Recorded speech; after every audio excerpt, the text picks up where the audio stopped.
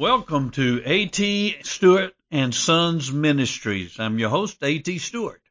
I'm glad you've chosen to join us today as we look into the Word of God. So take your Bibles and let's hang out in God's Word for a few moments and see what God would say to us today. Which one of these guys is preparing for combat? Both of these guys have been trained the same. Both of them are willing to go into combat. And one of them is about to go into combat. Which one do you think it is? And what would you think if I told you the soldier on the right is the one getting ready to go into combat, just as he is? Not the one on the left, but the one on the right. Going into combat without his helmet, without his Kevlar vest, without his weapon. What would you think about him? Do you think he was suicidal? Would you think, man, he's lacking good sense? Would you think he's just outright stupid? How many of you are engaging in spiritual combat and you don't have on your spiritual armor? What are you calling yourself this morning? Because you are engaged in spiritual warfare. And if you don't have on your spiritual armor, you're just like that soldier going into combat without his gear, without his armor. And yet we wonder why we experience so much spiritual defeat. We wonder why we are not living a victorious Christian life. Why Satan seems to be getting the upper hand on us so much, and yet we're going to combat without our armor, without our gear.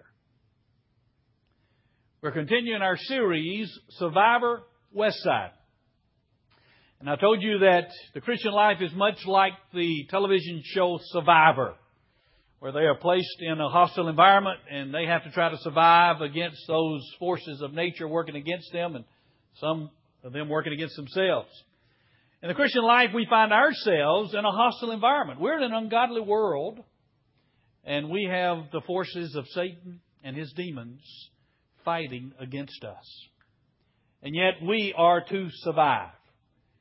But I am desiring that you not only survive, but you thrive in your Christian life, even in this ungodly environment that we find ourselves.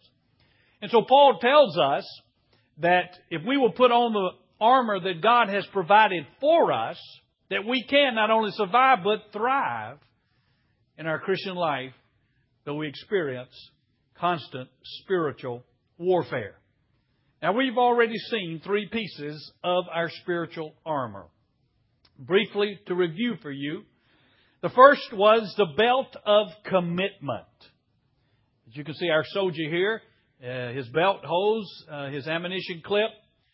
He may have his revolver on his belt. It will help him hold his knapsack in place, the harness.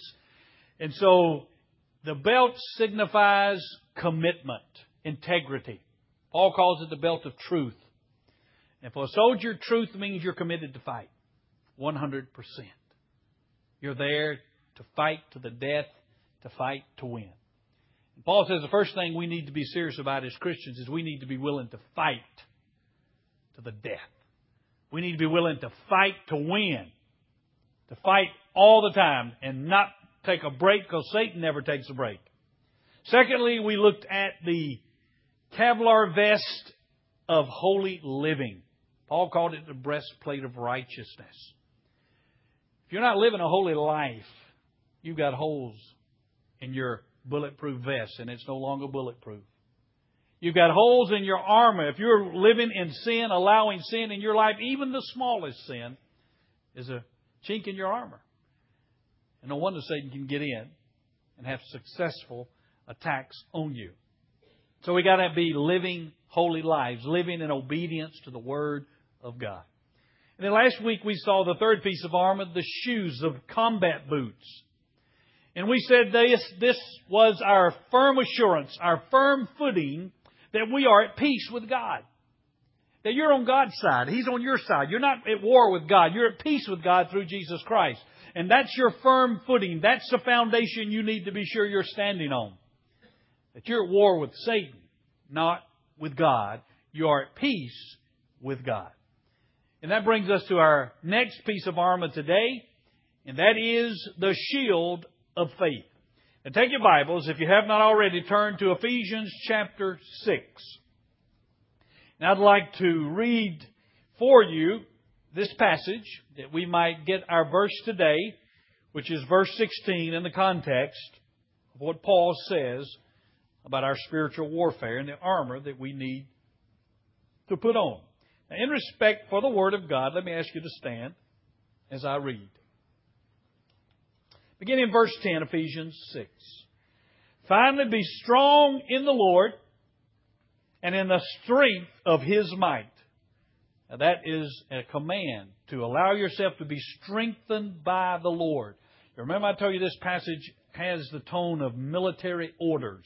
There are numerous commands in this Scripture passage. Next one is a command. Put on the full armor of God, that you'll be able to stand firm against the schemes of the devil. For our struggle is not against flesh and blood, but against the rulers, against the powers, against the world forces of this darkness, against the spiritual forces of wickedness in heavenly places. Our battle is not primarily against humans, but it's against Satan and his forces. Therefore, because we're fighting a spiritual war against supernatural forces, he says, therefore, and this is another command, take up the full armor of God, that you will be able to resist in the evil day, and having done everything, to stand firm. Next command, verse 14. Stand firm, therefore, having girded your loins with truth, having put on the breastplate of righteousness, having shod your feet with the preparation of the gospel of peace, in addition to all, taking up the shield of faith, with which you'll be able to extinguish all the flaming arrows of the evil one. And again a command in verse 17, and take the helmet of salvation and the sword of the Spirit, which is the Word of God. With all prayer and petition, pray at all times in the Spirit, and with this in view, be on the alert with all perseverance and petition for all the saints.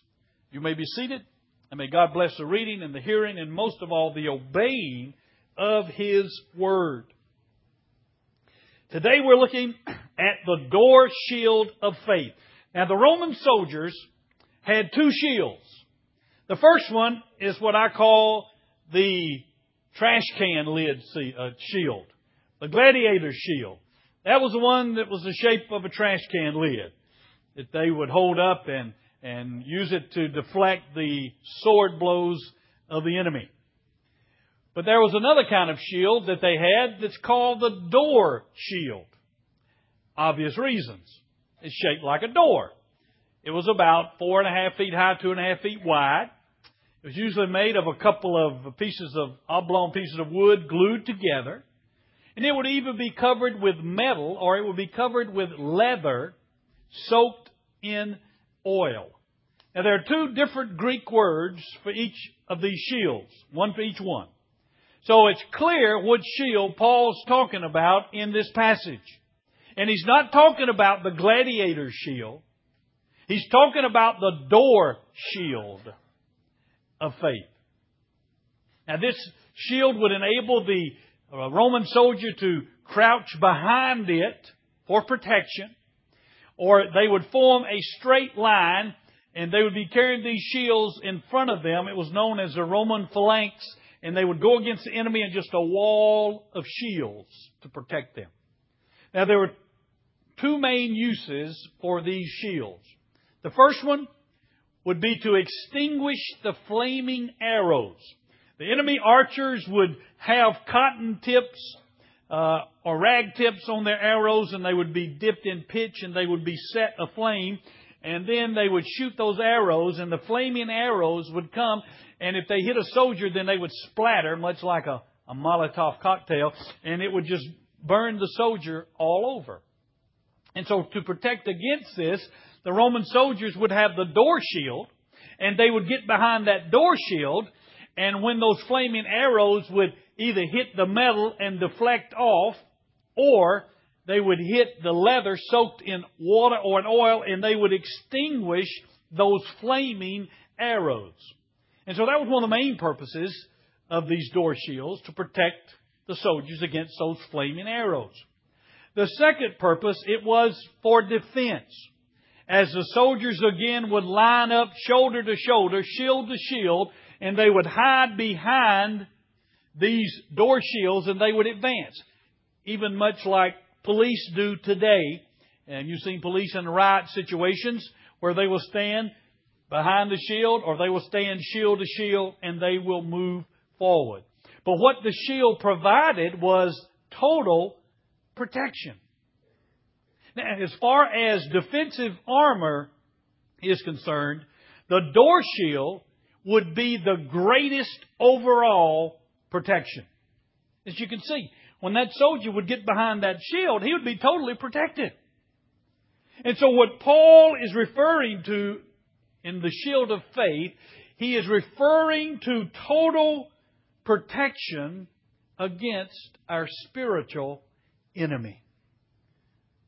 So Paul says we as Christians are to take up the door shield, the total protection, our main defensive piece of armor against the attacks, the flaming arrows of the enemy. And Paul says that shield is the shield of faith. He is saying that our greatest defensive piece of spiritual armor is our faith. When the battle gets the fiercest, our greatest protection is our shield of faith. If we will crouch behind our door shield of faith, we will be perfectly protected from Satan's fiercest attacks. You see, faith is the key to victory. Over in 1 John chapter 5, we read this. For whatever is born of God overcomes the world. And this is the victory that has overcome the world, our faith. Faith is the key to our spiritual victory. If we will get behind that door shield of faith, Satan cannot defeat us. You can deflect every flaming arrow of the enemy, every sword thrust of the enemy, every spear thrust of the enemy. You can successfully deflect if you will crouch behind that shield of faith. So, in your minds, get clearly and firmly planted the crucial nature of this shield of faith we're told to take up. In addition to all, he says, take up the shield of faith. Well, that brings us to the question, what is faith? Because if you're going to take up the shield of faith, you need to understand what faith is. Well, Hebrews chapter 11 gives us the definition of faith when it says faith is the assurance of things hoped for and the conviction of things not seen. Conviction of things not seen. Now, what is not seen? Well, what's not seen is the spiritual realm. I doubt if anyone here can see into the spiritual realm, can see angels. There are angels all around us right now in the spiritual realm, but we don't see them. But they're there. Because the spiritual world is invisible to our human eyes. And so Paul says, or the writer of Hebrews says, faith is the conviction. It is the firm belief in the reality of the unseen, of the spiritual. And so I have given you a definition of faith on the screen.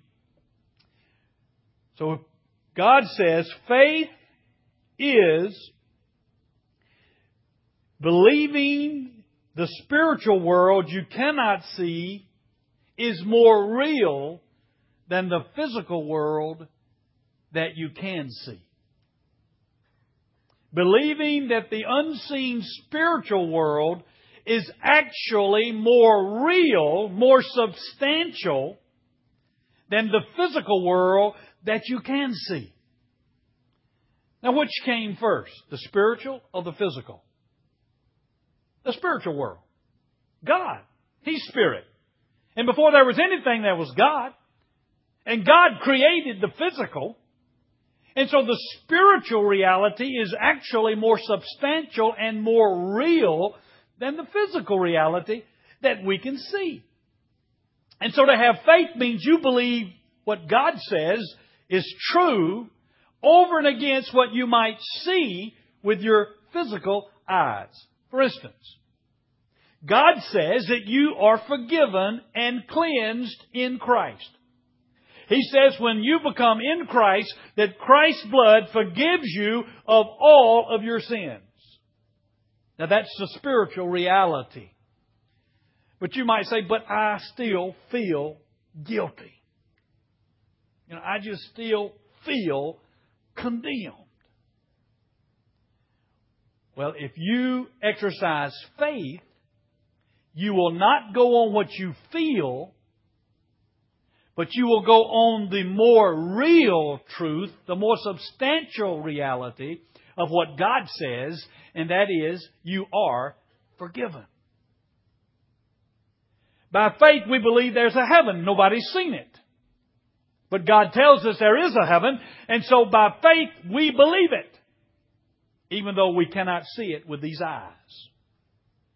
And so faith is believing, taking hold of what God says is true, is reality, even though it may not square with what your five senses tell you is reality.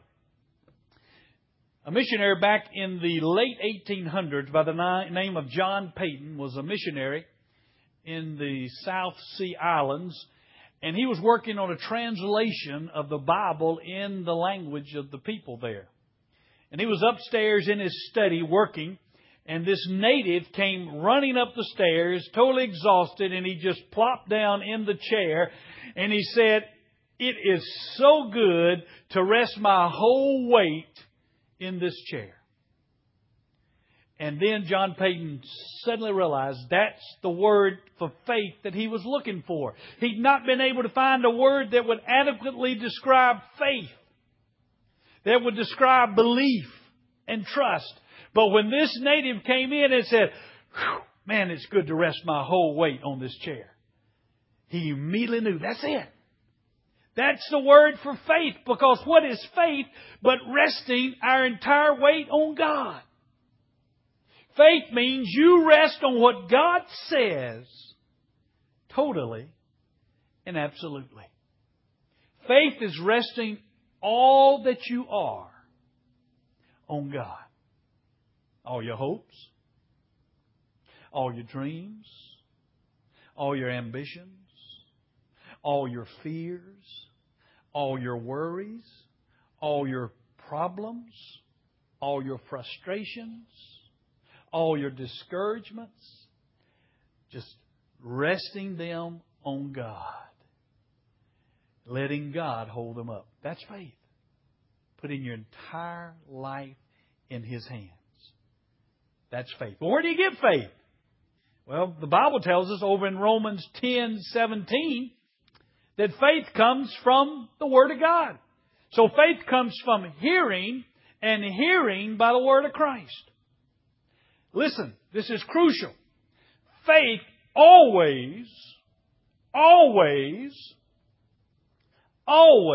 begins with God's Word. Because you don't know what to believe until God tells you. Because we don't know truth unless God tells us what's true. And so faith is not what you want. You can't just want something enough to say, well, I'm going to believe to have it. I just really want that so bad, I'm just going to have faith that God's going to give it to me. It doesn't work that way. Faith always starts with God's Word, what God tells you. It is the conviction of things not seen. Well, if it's not seen, you don't know what it is unless God tells you what it is. He's the one that looks into the unseen realm, to the spiritual realm. And so faith always starts with God's Word. Now, there are three places that I think we find faith in the Word. First, if you have a need and there's a new covenant promise that speaks to that need, then you can take God at His Word and have faith. If you have a need in your life and there's a new covenant promise, and I say that because you can't just grab any promise out of the Old Testament and say, oh, I'm going to believe this. God made a lot of promises to Israel about living in the promised land that don't apply to you and I today. Now, there's some promises in the Old Covenant that do apply, but there's some that don't. So if there's a promise and it applies to your need, then you can, by faith, claim that truth. Over in Hebrews chapter 6, verse 11, we read this, "And we desire that each one of you show the same diligence so as to realize the full assurance of hope until the end, so that you will not be sluggish, but imitators of those who through faith and patience inherit the promises." Key words, faith and patience. "For when God made the promise to Abraham, since He could swear by no one greater, He swore by Himself, saying, I will surely bless you, and I will surely multiply you. And so having patiently waited, he being Abraham, he obtained the promise." 25 years after God made that promise to Abraham, Isaac was born. 25 years Abraham patiently waited.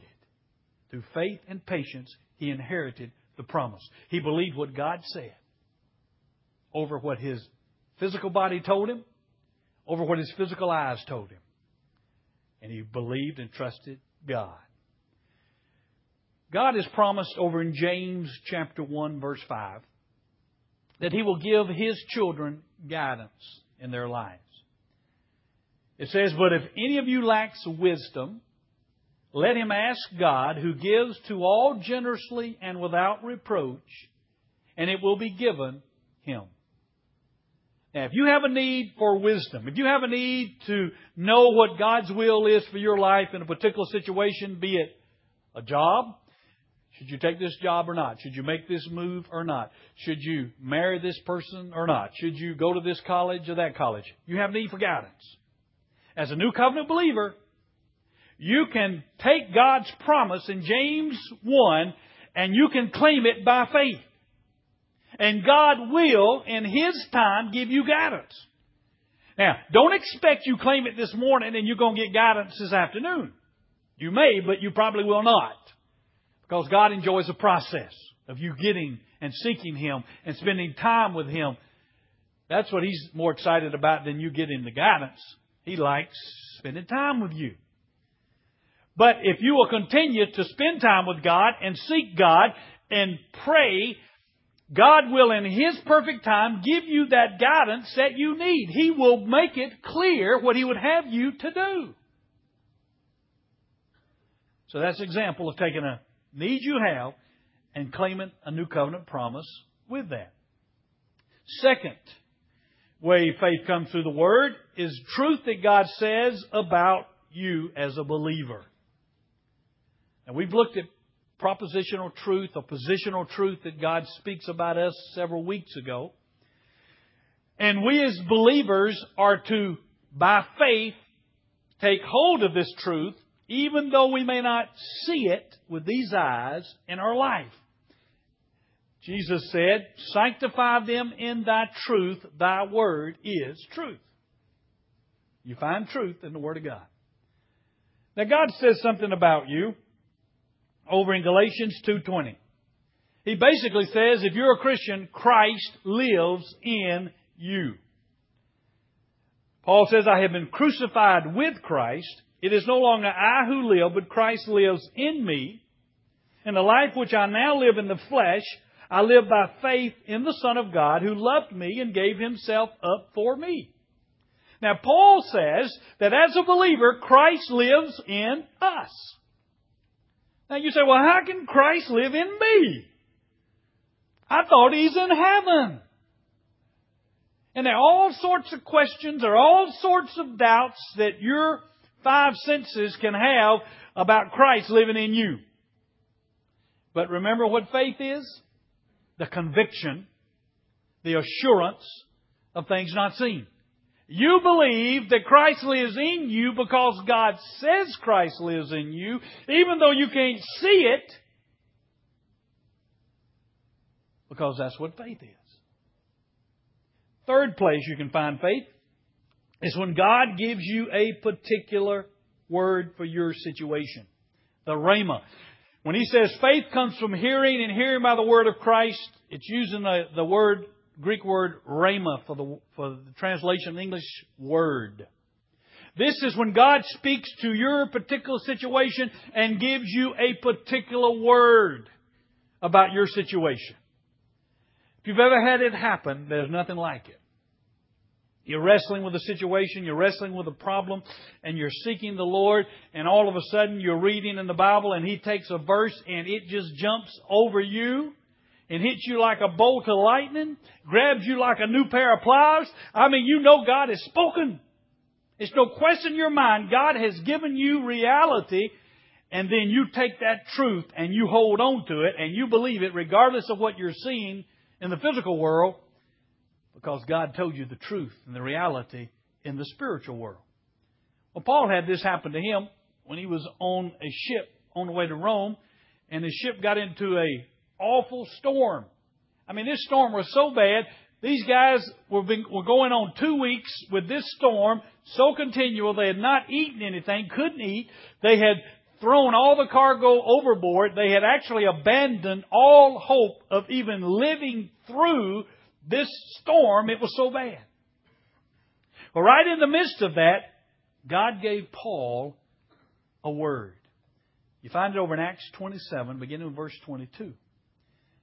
Yet now I urge you to keep up your courage, Paul is speaking to the sailors. For there will be no loss of life among you, but only of the ship.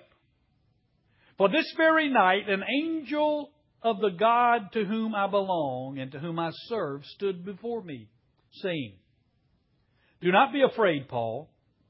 You must stand before Caesar. And behold, God has granted you and all those who are sailing with you. Now that was a particular word God gave Paul in his situation. And Paul believed it, and he conveyed that word to the rest of the sailors and to the soldiers on the ship. And he said, God's going to see us through. He's given me the message. When everything looked humanly hopeless and impossible, when all others had given up all hope of even surviving the storm, Paul stood before them and said, Don't worry. God's given me a word. Paul believed the unseen, the spiritual reality over the physical reality. So, faith comes from the Word of God. You have a need, and there's a new covenant promise that meets that need. Grab hold of that promise and through patience and faith claim it. There's truth God says about you in His Word, about you being forgiven, about you being a child of His, about Christ living in you, on and on and on. Hold on to those. Believe them regardless of what you see. And then there are those times when God speaks to your situation in a particular way. Now that brings us to the next question. What are the flaming arrows of the evil one that Paul says that shield of faith protects us from? Well, over in 2 Corinthians chapter 10, we have an indication of what these flaming arrows are. Paul says, For though we walk in the flesh, we do not war according to the flesh. For the weapons of our warfare are not of the flesh, but divinely powerful for the destruction of fortresses. We are destroying speculations and every lofty thing raised up against the knowledge of God, and we are taking every thought captive to the obedience of Christ. There we have it. He says first, speculations. That means imaginations, reasonings, arguments. Lofty things, doubts, fears, questionings. Anything contrary to the truth of God. You see, the battleground is our mind.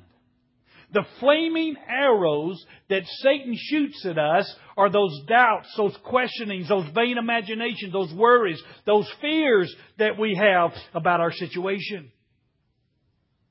God tells us one thing, but Satan starts throwing these questions and these doubts and these fears, and everything in our physical world looks contrary to what God has said, and the flaming arrows start coming.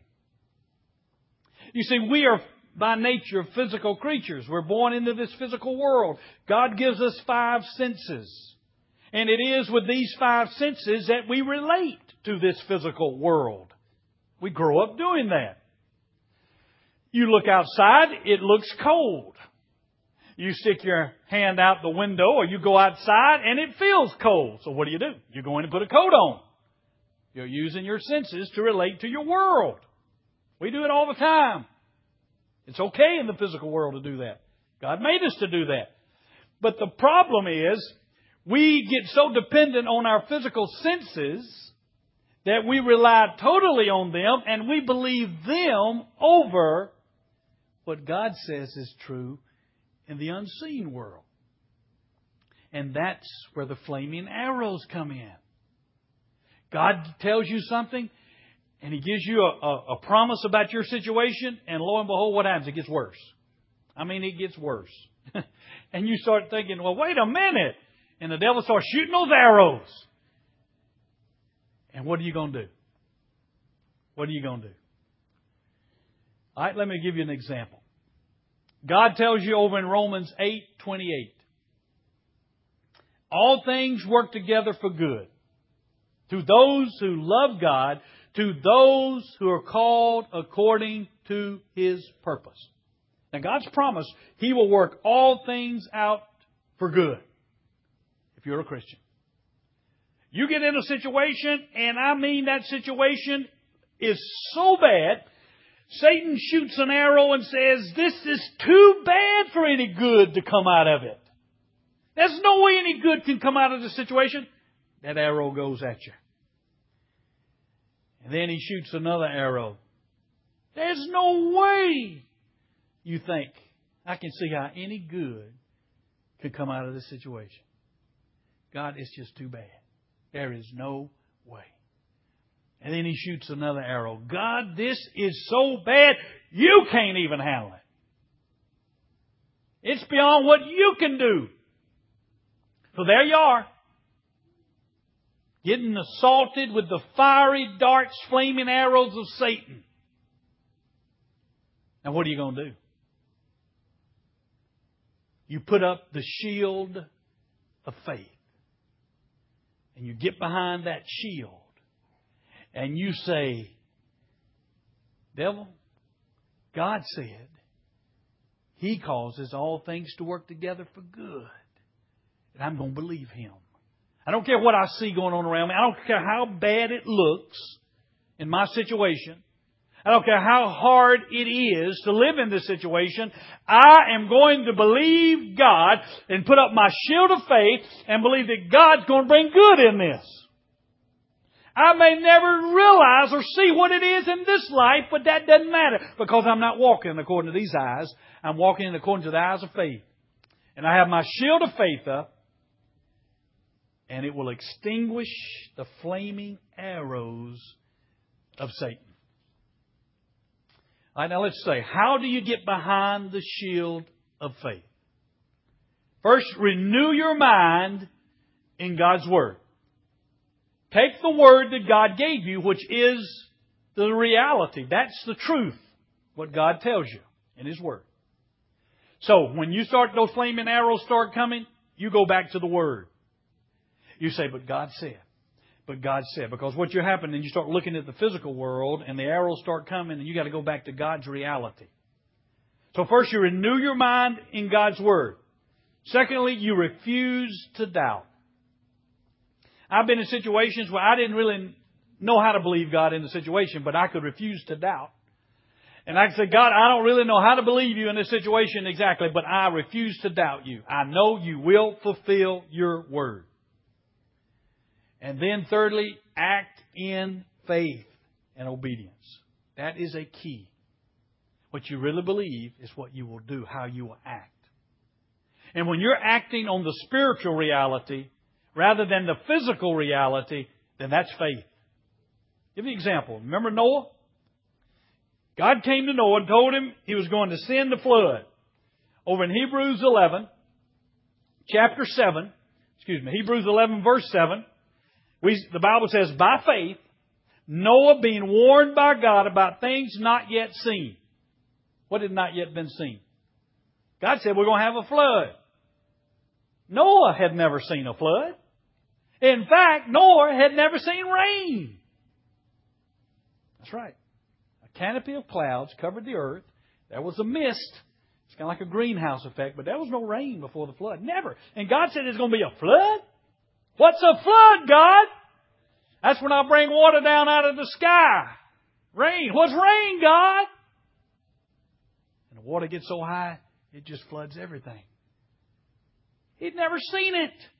He couldn't go on what these eyes had seen, what these senses had told him, but rather he took what God said is truth, that God was going to send a flood. In reverence, in fear of God, he prepared an ark for the salvation of his household, by which he condemned the world and became an heir of the righteousness which is according to faith.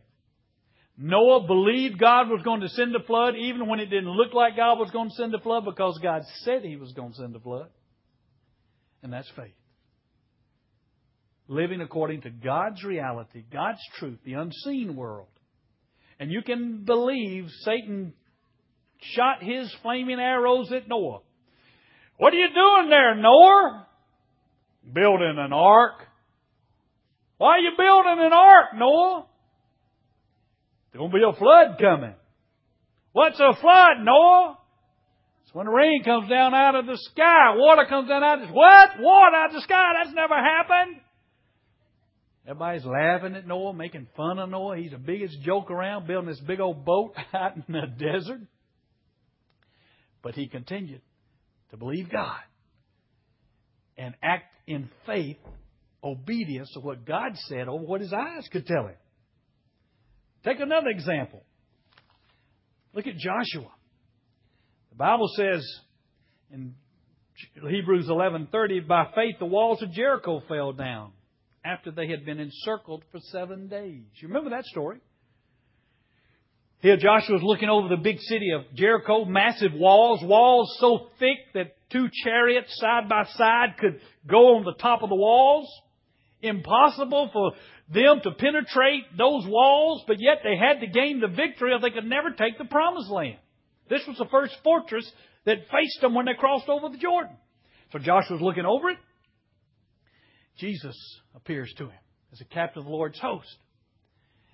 And he says, Joshua, this is what you do. Take your soldiers, march around the city of Jericho one time each day for 6 days. And then on the 7th day, march around 7 times, blow the trumpets, shout, and the walls are going to just come tumbling down without you touching them. Now, can you imagine when Joshua went back and pulled his generals together and said, guys, I got the battle plan. Here's what we're going to do. We're going to march around that city one time a day for 6 days. Not going to touch them. Not going to just go march. And then on the 7th day, we're going to march around 7 times. And I guess the generals are saying, okay, here it comes. And then we're going to shout and blow the trumpets. And they keep waiting for the charge. But he never says it. And the walls are going to come tumbling down. But Joshua believed God by faith. He took what God said is reality over what his eyes and senses told him. And you can imagine the enemy hurled his flaming arrows and said, Joshua, you're a fool. Those massive walls are never going to come down by themselves. That's the stupidest thing. You're going to make yourself look like a fool in front of all your captains. But Joshua chose to believe God and to obey God's word. Sarah, another example. The Bible says in Hebrews 11:11, by faith even Sarah herself received ability to conceive, even beyond the proper time of life, since she considered him faithful who had promised. Remember, Sarah was 90. Abraham was 100. God said they were going to have a kid.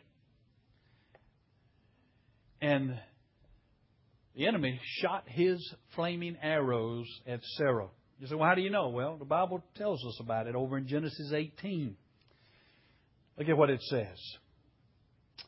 God appeared to Abraham, and He said, this is God speaking, I will surely return to you at this time next year, and behold, Sarah your wife will have a son. And Sarah was listening at the tent door, which was behind him. Now, ladies, can you appreciate that? Here God is talking to Abraham, and what's Sarah doing? She's behind there listening. What are they talking about? Well, she hears it. Now, Abraham and Sarah were old, advanced in age. Remember, she was 90, he was 100. Sarah was past childbearing. Sarah laughed to herself, saying, after I have become so old, shall I have pleasure, my Lord, being so old also? That was a flaming arrow right there. She looked at her body, 90 years old. She looked at old Abe, 100 years old. And she started laughing. No way. No way. She chose to believe what her eyes told her over what God told her. Opposite of faith. She hadn't put up the shield at that point. And the Lord said to Abraham, why did Sarah laugh, saying, shall I indeed bear a child when I am so old? Is anything too difficult for the Lord? At the appointed time I will return to you, and at this time next year, and Sarah will have a son. Sarah denied it, saying, I did not laugh, for she was afraid. And God said, no, but you did laugh. But thankfully, Sarah ended up putting her shield of faith up, because the writer of Hebrews says, again, by faith, even Sarah herself received ability to conceive even beyond the proper time of life, since she considered Him faithful who had promised. Now, sometime from the time that conversation took place and the time she conceived, she put up that shield of faith and said, I'm going to believe God. I'm not going to look at my old body. I'm not going to look at old Abe's body. I'm going to believe God. And because she had faith in God and acted in faith in God, she conceived, the Scripture says, miraculously. Because faith releases the power of God into our situation.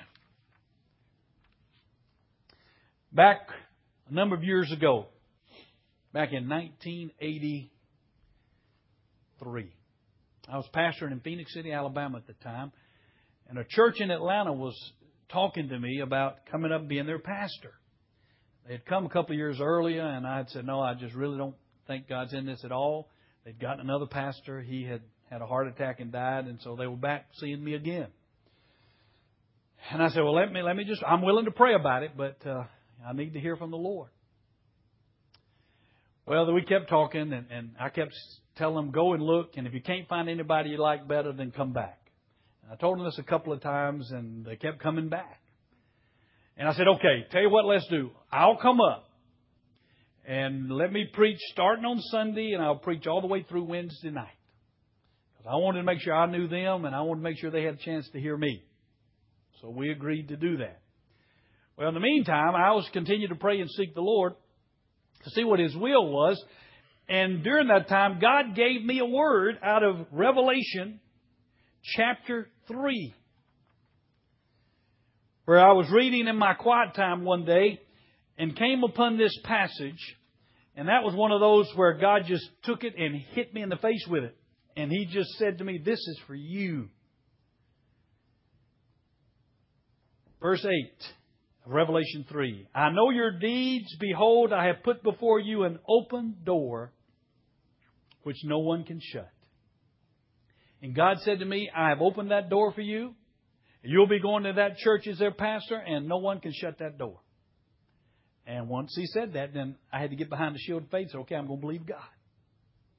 Now, I'd already arranged to go up and do the revival, so I had to do that. But I knew I didn't even have to go up there anymore. I knew it was what God's will was. I didn't need to go up there and even see the people. I knew what He wanted. So I went up there and I was preaching, and God was dealing with me saying, now, you remember, faith is to act like it's so because God said it is so, even when it doesn't appear to be so. And so I sensed God saying, now, how are you going to act in faith in this situation? How do you go act in faith knowing, believing that you're actually coming here when you're just up here doing this revival? Well, the pastorium, they had a pastorium, and we wanted a ceiling fan in the family room. And so I sensed God say, look, if you really believe you're coming up here, you need to go out and buy that fan and go ahead and give it to them and have them put it in and tell them to have it ready to be put in the pastorium. So I went out and purchased a fan, over $100 with my own money. Now, folks, when you don't know me, but that's an act of obedience. I'm putting it out there. And so I bought this fan, and I put it in my trunk. Because here's the problem. When you have the faith and God's spoken to you, people who hadn't gotten that word, it looks like you're being presumptuous. See? Because I was going to have to give this fan to the chairman of the search committee and say, look, God's told me I'm coming, even though y'all hadn't voted yet. God's told me I'm coming, so you keep this fan, and when y'all vote, put it up, would you, in the pastorium for me? Because, he might think, well, that guy's kind of cocky. We ain't even voted yet. But when you got God's Word, you got to act in obedience, right? So, on Wednesday, we got ready to leave. We were winding up. I handed him the fan. I said, I know you're probably going to think this is a little bit off. You don't quite understand it, but trust me. God has spoken to me. He's told me I'm coming, so I want you to take this fan. And once the church votes, if you'll put it up, I would appreciate it.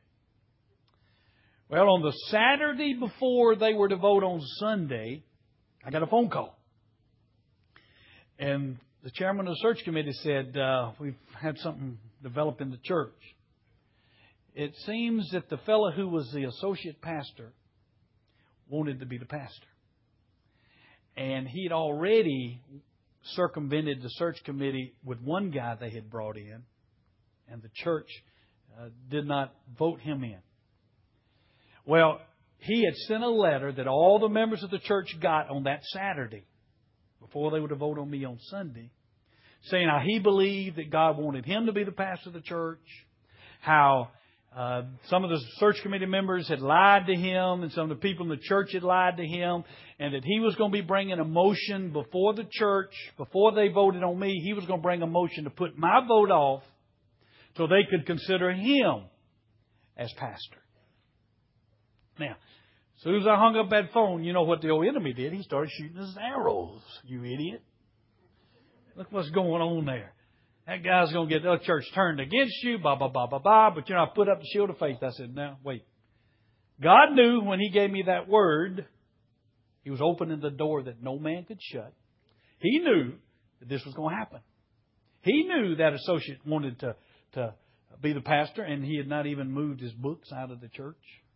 Out of the pastor's office. He'd moved them in there in the interim period, and he hadn't taken them out. And he knew all that. And so I just got behind the shield of faith, and I said, devil, I don't care what you say. God says He's opened the door that no man can shut. And I had perfect peace about it. Well, the next day, sure enough, he brought the motion, but it didn't pass. And so they voted on me, and the history after that, the Lord brought us. But that's just one example of when God has spoken, you get behind the shield of faith, you believe what God has said over against what you can see, and when Satan shoots those flaming arrows, they get extinguished. They cannot land and take their target because you're believing what God says. Now, I don't know what you're going through in your life.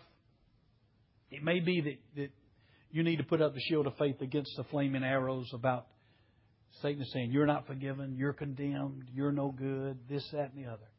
And you need to just get behind the shield of faith and say, God says, I'm His child. God says, I'm forgiven. God says, nothing can separate me from His love. God says, He is with me and He'll never forsake me. God says, my time are in His hands.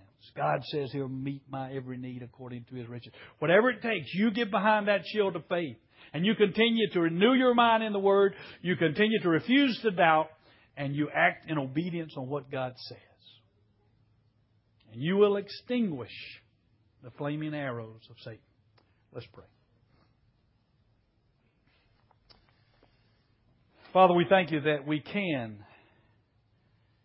put up the shield of faith, and that is the greatest single defensive piece of armor we have. That we can crouch behind it and be totally protected against all Satan might want to assail against us. For faith is the victory. In Jesus' name, amen. I want to give you an opportunity to respond as the Holy Spirit has dealt with you today. If you never come to that place in your life that you have surrendered to Jesus as your personal Lord and trusted Him as your Savior, I want to invite you to do that today.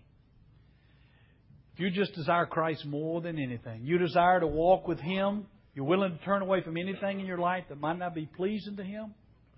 Now, He doesn't say you have to turn away from it first, because you cannot. But if you'll come to Him, be willing, He'll give you the power to turn away.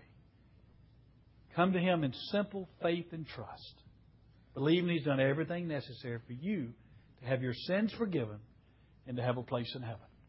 If you need to come and pray about something going on in your life, you feel free to do that as well. As we stand and sing.